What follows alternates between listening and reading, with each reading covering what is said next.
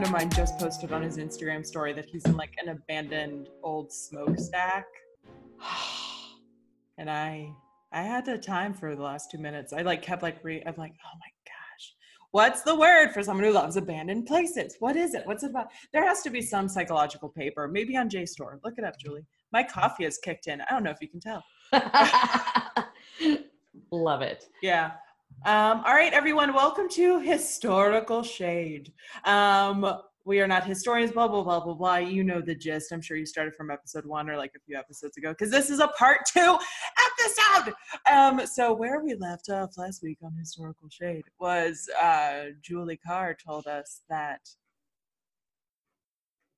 This is my... Yeah. Oh, Tell us last week on Historical Shade. I was like, I want to hear where Laura goes with this. Yeah, so we were talking about Elizabeth Ware Packard, who is one of the many, many examples, unfortunately, that we have so many examples of women in the 19th century that were institutionalized in mental asylums and institutions for being insane and other various mental illnesses, usually by their husbands. This was a very common practice, and it was really ultimately a way of sort of controlling women and controlling how they behaved and how they were expected to fit into society. And if they didn't fit into those molds, that essentially meant that they were mentally unstable. And like this, yeah, that was great. Okay. That was great. And I just want to say that like it's in the 1860s is when this story takes place. But even like the first episode of Mad Men, which is one of my favorite shows, did you watch it? Mm-hmm. Yeah. So the first episode of Mad Men, for those of you who've been not watching it, watch it because it's phenomenal. Betty Draper has an anxiety attack or panic attack. The lead's wife has a panic attack, and she goes to a psychologist or a psychiatrist, and the psychiatrist then calls her husband to talk about her mental health. Not her husband. Like it's still, we are in a different time. Like I think I went and saw Hairspray last night, and I think the older I get, because it came out when I was in high school, and I was like, that was so long ago. And the older I get, I was like, that we are a blip. Like our lifelines are a blip, and like we are so close to when we're like, oh, so long ago these crazy things happened. It's like it really wasn't that long ago. So even the 1860s feels like a long time ago, but it really like this stuff was happening up, for a while after that. So yeah, I mean, there's so much around mental health, because in this particular case with Elizabeth Packard, she's not insane. Mm-hmm. But then on top of that, like the changes in how we diagnose people with, mental health disorders and how we treat that and take care of them, and just the like ridiculous stigma that was attached for so long. And to your point about Betty Draper, what she's experienced is very real and very much something that a man could also be experiencing. Mm-hmm. But it's completely skewed and looked upon differently because of who she is. And luckily in the case of Mad Men, she's at least a privileged individual. Mm-hmm. If she were less privileged, they would probably like throw her in jail or something. So yeah. So there's a lot to unpack, and I feel like we're going to be unpacking mental health in this country for a very long time. Yeah. Speaking of unpacking, Packard. I'm trying to make good segues, and they're worse every time. Continue. All right. So when last we met, we have just received the verdict that the jury has found Elizabeth Packard to be sane. So she is now out of prison. And so they go back and like some sources say she and her husband divorced. Some say they just separated and like never just dealt with each other. So in her asylum notes, Packard recorded that she understood that angry words, the utterances of my natural indignation, would likely be construed literally as madness. Thus she said, reason taught me to be quiet while in the asylum, that I might rage all the more vehemently when I got out. Ooh. So now she declared, my pen shall rage if my tongue didn't. It shall rage, and it will rage until he whose right it is shall rule over humanity. Oh my gosh. I want a shirt or anything that says my pen shall rage if my tongue didn't. Right? And it will rage until he whose right it is shall rule over humanity. Yeah. What do they call it? Like a chef's kiss? A mic drop. So here's another quote in volume 14 of Packard's Progress. There's a clipping of an article by Daniel Lombardo, Jones Library curator. Mm-hmm. And he says, in March of 1866, Elizabeth Packard walked into the offices of the Hampshire and Franklin Express in Amherst and announced the publication of her new book. The astonishing story told in the book, titled Martial Power Exemplified in Mrs. Packard's Trial, spread quickly. Mrs. Packard had been declared insane for her religious views and placed in an asylum by her husband. Her book was a bombshell aimed at her respected husband, a minister, and the entire male-dominated judicial system. Theophilus Packard, her husband, attended both Amherst Academy and Amherst College, graduating in 1823. In 1839, he married Elizabeth Ware of South Deerfield, and they lived in Shelburne, where he was a preacher. Can I throw some shade in there that I think is very funny? Mm-hmm. So, was it her book named Packard's Progress, or someone else wrote a book named Packard's Progress? I'm not sure. Okay, so one of the main literary works used in Calvinism is called Pilgrim's Progress. Oh, it's got to be Elizabeth's book then. Yeah. That's a way to be like, Calvinism, Packard's Progress. Continue. Oh, wait. Oh, this is fantastic. Okay, let me. So, Packard's Progress is... Okay, so Packed with Packards, the author of Packed with Packards also wrote Packard's Progress, a family newsletter once issued by the Packard family. Oh, nice. So I don't know that the Packards... Some time ago, I wrote about in my family history briefly, Packard's Progress, a family newsletter once addressed by the Packard family, once issued by the Packard family specifically. So I don't think the author of Packed with Packards created Packard's Progress. I think they just talked about it. Okay. All right. Cool. There's so many plosives. Starting in 2011, genealogist Dale H. Cook began posting volumes of this publication online, even though he does not have the complete collection as of yet. Here we go.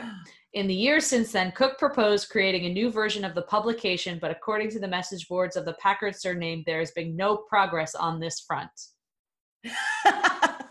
So many plosives. Where was I? Talking about Daniel Lombardo's article. So he said, it was after the family moved to Manteno, Illinois, that the marriage broke down and became the subject of newspaper articles from Chicago to Boston. Let me be clear, sir. It wasn't the marriage breakdown that became the subject. It was the woman being in an insane asylum. And then suing. They both had an equal part in it, Julie. There are good people on both sides. So Theophilus was an immovable Calvinist. He believed that man's total depravity and that God had foreordained some to be saved and some to be damned. Elizabeth came to the belief that humans have free will and are accountable to God for their actions. She also thought slavery was a national sin. Her husband... Lock her up. Come on. Oh, and this is 1860s. Yeah. Oh, shit. Her husband, here's another great quote from her husband. He considered these views the, quote, vagaries of a crazed brain. Because she didn't believe in slavery? Come on. I'm going to throw a table. I'm going to throw something. Here's some more details about when she was taking the insane asylum. I like that I put this in the middle because this is a two-parter. Is what my excuse is, and I'm just pulling us back into the story. So early on the morning of June 18th, when she was prepared to take a bath, she hastily tried to dress, but a group of 2 physicians and a sheriff smashed through a window and entered the room. She was in a state of almost entire nudity, and the physician declared her insane. Yeah, I was right. She had 6 children. I think I actually said 3. She had 6 children. She was insane because she was nude and like, get the fuck out of my bathroom. Like, it was just like everything, like just her entire existence. Like they smashed through the window and she was naked in a time where like I would be a crazy woman too if you did that today. But could you imagine like the 1860s when you have like 17 layers to put on and you're just like, get the fuck out of my bathroom? And they're like, insane. She's insane. She didn't let us look at her naked. But then if she was like, get a peep, boys, they'd be like, insane. Yeah, there's no winning. Nothing you could do. It's lose-lose situation. So the book that I said she wrote, 700-page allegory. So she had a lot to say. That's some Deathly Hallows. Right? So let's go back to where we last met Elizabeth Packard. The jury has found her sane, with cheers in every part of the courtroom. Women are waving their handkerchiefs. So Theophilus leaves the state.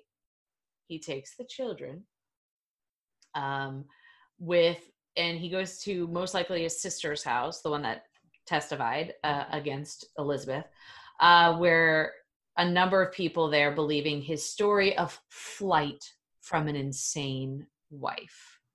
Oh, poor man. Luckily for us, though, I know, but he still has the kid. Yeah. Still has the kids. Also, she has no property anymore. So a great groundswell of support for Elizabeth had developed as major newspapers picked up the story. And she moved to her brother's house and starts publishing these books and pamphlets. She then, she petitioned the Massachusetts legislature to make it virtually impossible for a husband to commit a healthy wife to an asylum. Mm-hmm. She also helps change laws in Illinois, Iowa, and Maine. And the sales of her books, they saw her regain financial independence. So it's almost like this is like a whole essentially career for her. So she uses this publicity to campaign successfully for the ways in which individuals are committed to asylums. Mm-hmm. An article in The Atlantic goes into more depth. They note that after separating from her husband, Elizabeth Packard founded the Anti-Insane Asylum Society. Yes. Campaigned for divorced women to retain custody of their children. These reforms, called Packard Laws, increased the number of people involved in the commitment process. So It was no longer a situation of a husband just being like, oh, she crazy, and then being like, okay. Individuals could no longer be forcibly confined on the testimony of a few. She was concerned with cases like her own, where like the biased testimony from husbands or other men who had unjustly committed women to asylums, often for like years. Yeah. She also successfully campaigned for divorced women to retain financial support and custody of their children. So within her lifetime, 4 states revised their commitment laws, and Illinois passed a married women's property law. So it's interesting because like we went from, if a woman divorces the husband gets the kids, the women have no custody. Like there's not even a question, to now there's a custody battle and it skews toward the women, to like now we're in the position of like, no, it like if you're having a custody, it should go to like who's going to be the better parent. Yeah. So it's interesting like how we've watched that swing, but also like the unintended consequences of being put in asylum, which is like already like terrible enough that someone would just be like, they're crazy and you're in an asylum for years, but then you get out and you literally have nothing. Yeah. Yeah. It's, I mean, we pendulum swing for like a lot of things. Like we go like, you know, my dad, I don't know this specific statistic, but like in the 70s when he got my brothers and sisters, he was like the first man in like the southwestern Pennsylvania to get custody of his kid, like full custody. Because it was so like on the women. It was like just assumed that the women would get it. Yeah. And so he first off, my dad's just amazing and he's a great dad. But like there were many reasons why he should have got it. So he was like one of the first men to get full custody. And it was like a big shock to everyone because it's like, well, the mom's gonna get it, obviously. And then the dad's gonna get yeah. And it's so like it feels like that's where we do like a lot of things. It's like a full pendulum swim. I mean, you look at like the elections and how we go from like one extreme to another. Mm-hmm. It's like we're not capable of having a middle ground. Yeah. Like it's really hard to compromise. I mean, like, and we're also set up that like, this is a political conversation, but we're set up that way, right? Like we have two main parties. So obviously we're going to pendulum swing. If we had 3 or 4, or 5, like there's no middle ground in any of that. I mean, yes, there are independent parties and Green Party and all, you know, but the primaries are set up that like you have to, because I was independent for a long time, and the primaries are set up that like, if you're not Democrat or Republican, you can't really do anything. So, yeah, anyway. So I think that like it forces us to, and like even scientifically, like born man or woman, you know, like, and then so there are these gender roles that are pendulum swinging, and now we're finally in a place where like the gender roles are starting to meld together and we're not seeing them as one or the other. But for years it was like, oh, well, the provider's the man. And then it's like, no, women can be providers too. So it's all going over here. And then it's like, well, they both can be providers. Anyone who's a human can provide. So anyway, I don't know where that tangent was going. Continue, Julie. When last we met, I promised sort of a list of reasons people could be declared insane. Mm-hmm. Can I, as we play this game, can I check a box if I'm one of them? Oh my gosh, yes. Okay. So I have now. Are you insane? So I have 2 different sort of documents. So the first is women admitted to the Mendota Mental Asylum between 1869 and 1872. Okay. So we have one that's a 17-year-old who was insane by suppressed menses. So like didn't have a period. Yeah. Okay, I can't check that box. A 50-year-old who was insane by religious matters. I could have checked that box. Somebody insane by religious fantasy. Wow, what is... I don't want it. I will tell you, this is a 39-year-old who had 8 children. And just was like, I'm crazy now. Insane by unknown cause. Okay. Insane by heredity. Okay. Here's a 25-year-old with 2 children who was insane by overexertion. Yeah, check mark that one. I don't have 2 children, but a 46-year-old who was also insane by suppressed menses. It's called menopause. A 30-year-old with 5 children who was insane by abortion. A 40-year-old with 10 children who was insane by loss of property. Mental excitement. Oh, yeah. Childbirth and nymphomania. So postpartum and then love sex. Yeah. So then here's another thing, which I don't know what the document came from, but it was Reasons for Admission 1864 to 1889. So this is just like a list of reasons. So this is the one you want to check off. All right. Intemperance and business trouble. Kicked in the head by a horse. No. Ill treatment by husband. Check. Hysteria, Immoral Life. Sometimes. Saturday night every once in a while. Marriage of Sun. No. Masturbation and Syphilis. Masturbation for 30 Years. Medicine to Prevent Conception. So birth control. If you take birth control, lock her up. Menstrual Deranged. Novel reading. Oh, we're both. Yeah. Yeah. Opium Habit, Overaction of the Mind, Overstudy of Religion. So if you're you can be too religious. You can be like over religious and you can be under religious. But can you just be like religious? I bet that's not if you're a woman in the 19th century. You can.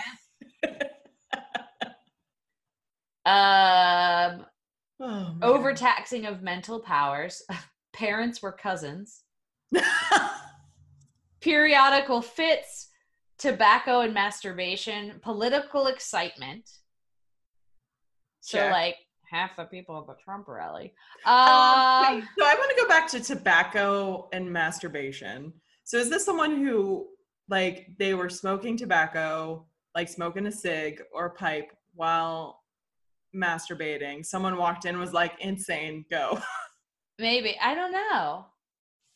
Because tobacco alone isn't enough. Yeah. But once you masturbate, basically anything with masturbation. Yeah. Fits and desertion of husband. Asthma. Oh. Bad whiskey. So I guess if you have bad taste in whiskey, you're insane. I mean, I agree with that. Yeah. Business nerves. If you drink old Dan Tucker, no, get in that asylum. I'm done with you. Congestion of brain. Right. Death of sons in war. I mean, that I think so there are some things that it's like, if it's just making you want to chill out. Deranged masturbation.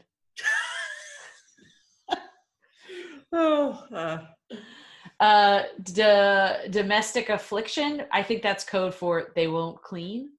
Okay. I mean, or that could be like they're suffering from domestic abuse and they're being put in the asylum. Well, then there's domestic trouble. Oh, okay.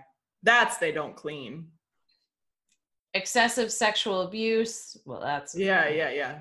Excitement as officer. Fighting fire. With fire? The war. Here's one. Time of life.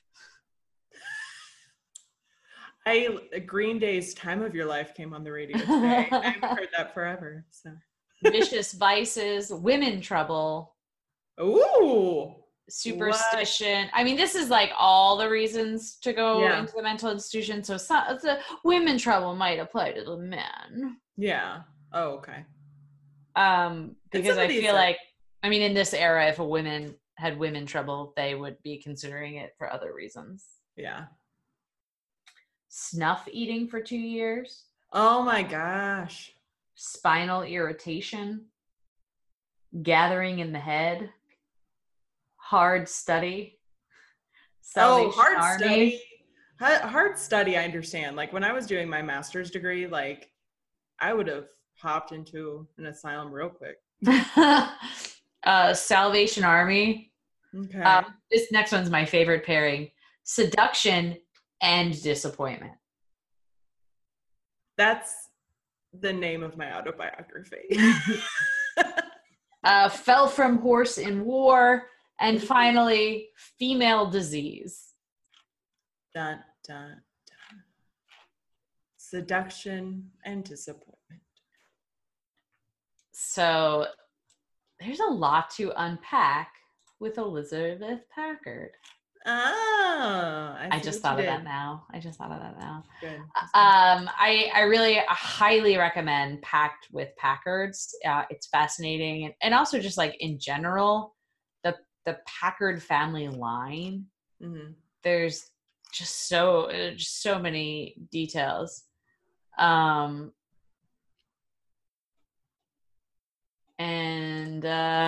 yeah, just a lot of these journalistic articles and stuff. It's interesting because like with a lot of these articles, you can't get them unless it's like JSTOR or Muse nowadays. Yeah. Um, It's really hard to find if you are not a collegiate person to find sources. Like, I wish that people, and maybe they do, and I just went to the wrong library, but I wish that with like how when like the comic books come out, like you get the weeklies, and then every X amount of issues they'll release like the graphic omnibus. novel. Yeah. Because that's how I do all of that. Mm. Saves room and it's less expensive habit, or maybe it's more expensive. I don't know. I like bound books. What can I say? I like bound books. I don't know what I ordered, but you know how sometimes when you order things, they give you the option to get a magazine subscription, and it's always like initially checked that you want it. Somewhere I missed unchecking it, and now I like accidentally have a People subscription, and it makes me angry whenever I get it, because I'm like, I didn't ask for you, and I don't know how to get rid of you, and you're just like wasting paper. Yeah. Oof. Very good, Julie. Very good. Thank you. I loved it. I loved part 1. I loved part 2. We didn't do Future Light in the last episode because we were on a cliffhanger. Yeah. So I kind of dig that. I dig that it was like cliffhanger. You don't get a Future Light. You don't get one until next episode. So, what's your Future Light, Miss Julie? So this is kind of like silly and exciting, but hey, this is me. Yeah. I found out that my husband has never played D&D, like just never experienced that. It's very interesting. Either. What? Yeah. Really? I'm sorry. I just burped as I said what. I hope the microphone didn't catch that. I hope it did. No, it's a very big, I think for everyone, because I love board games. I love them. So I think everyone's like, what? And it's just, I've never had anyone invite me. It's not like I wouldn't. It is interesting because it's back to the pendulum thing. I feel like it's pendulum swung to now it's like a cool thing to do. Yeah. And I think that we have like there's like quite a few celebrities that are super into D&D. Pittsburgh native Joe Manganiello is super into D&D because he has his own D&D clothing line called Death Saves. Not a sponsor, but Joe, if you want to be Pittsburgh native, we'll meet up in the South Side. We'll go to Mount Washington. We'll talk business. It'll be great. The other one that comes to mind for me is Vin Diesel. Oh, yeah. He plays with Joe Manganiello. Oh, really? Like all the LA Hollywood elite all play together in his like D&D basement. Oh my God. And apparently like supposedly like was it Chronicles of Riddick? I'm going to laugh if it's Chronicles of Riddick because that would be the second time this week that has come up in conversation. Yeah. So apparently on the set of the Chronicles of Riddick, he taught Judi Dench. And now she she plays with her grandchildren. Oh my gosh. Could you imagine, first off, Grandma Judi Dench, but like playing where she's like the dungeon master? That'd be great. Okay, I'm going down a wormhole to share this Future Light because I also just found an article that says Vin Diesel says the Fast and the Furious franchise was influenced by Dungeons and Dragons. There's an improv comedy club called Arcade in Pittsburgh that does every one Friday a month they do called Nights of the Arcade, and it's a D&D inspired improv show, and it's really fun. Oh man. Okay. So away from that spiral slightly because then we can have a whole thing. Anyway, he's never played. And there is that little string of like it's super popular now, and like people have like their campaigns, and so when people have an existing campaign, it's kind of like hard to get it in. Yeah. But I just like I posted on the social medias. I was like, hey, my husband has never done this. I would love for him to experience this. And I was so thrilled at how many people are excited at the prospect. So we're not going to do D&D because it's like a full campaign. But a friend of ours has offered to, I guess if you're not playing D&D, it's Game Master instead of Dungeon Master, but we're going to do Dungeon World. Mm-hmm. And we're just going to do like a one-off campaign and let him experience it.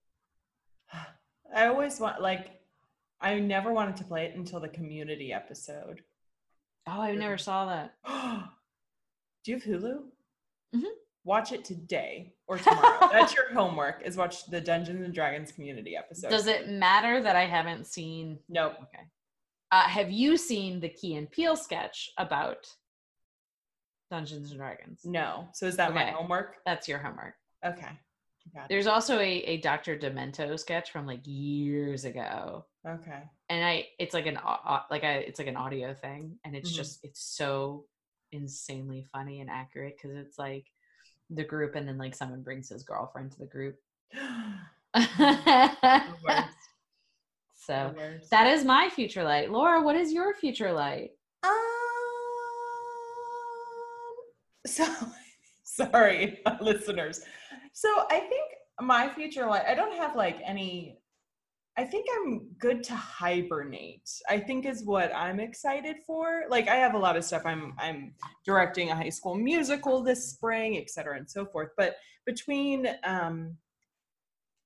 January and March in Pennsylvania, it's just real iffy, right? Like if it's going to snow or if it's going to this. And I think I'm really excited. I got a whole bunch of books that I'm going to read and just stuff I need to do. And I have exercises to do and all that. So I'm just excited to kind of like give myself an excuse to chill, because I'm not very good at not doing stuff. So I'm really going to try between January and March, because I have all this other stuff that I have to do, to be like, if I'm not doing anything, to allow myself time to settle. So I'm excited about that. I did get a craft beer that I'm also excited to cozy up to, called London Fog, and it's based off of a London Fog like drink. So it's an ale with Earl Grey tea and vanilla, and it is like the perfect hibernating beer, because I can't really drink wine anymore. I've discovered this. So like, anyway, so I'm just excited to kind of hibernate for a little bit. It's interesting, because I think coming from a place where the weather is good all year and there's always like things to go on because you have tourists and stuff like that, I really got into the habit of like, you always have to be doing something. Whereas just like with you, like this hibernating thing, it's like I'm excited about the winter to sort of focus on myself, and whether it be, you know, taking classes or, you know, working out or whatever. I don't feel that pull of, you're not committed to a show. You don't have an upcoming show to talk about. Yeah. Because there was so much of that that I've had to work out of my system, this feeling of like, oh, you don't have a show lined up? That means you're a failure. Yeah. Oh, yeah. Yeah. And we're not failures. No, same with you, listener. You're not a failure. No, focus on the things that you're doing, not the things that you didn't get or you're not doing. Yeah. I say as someone that focuses on the things that I didn't get. Yeah, we say it to you because we can't say it to ourselves. I live in it, and I can tell you it's not healthy. Yeah. Speaking of mental health. Cool. Well, thank you so much for listening, everyone. We'll see you next week. And by see ya, I mean, we're not showing up at your door. You'll hear our voices, and we'll see that you listened through our data. Anyway, if you want us to see you more, email us. That's all. Bye, everybody. Bye.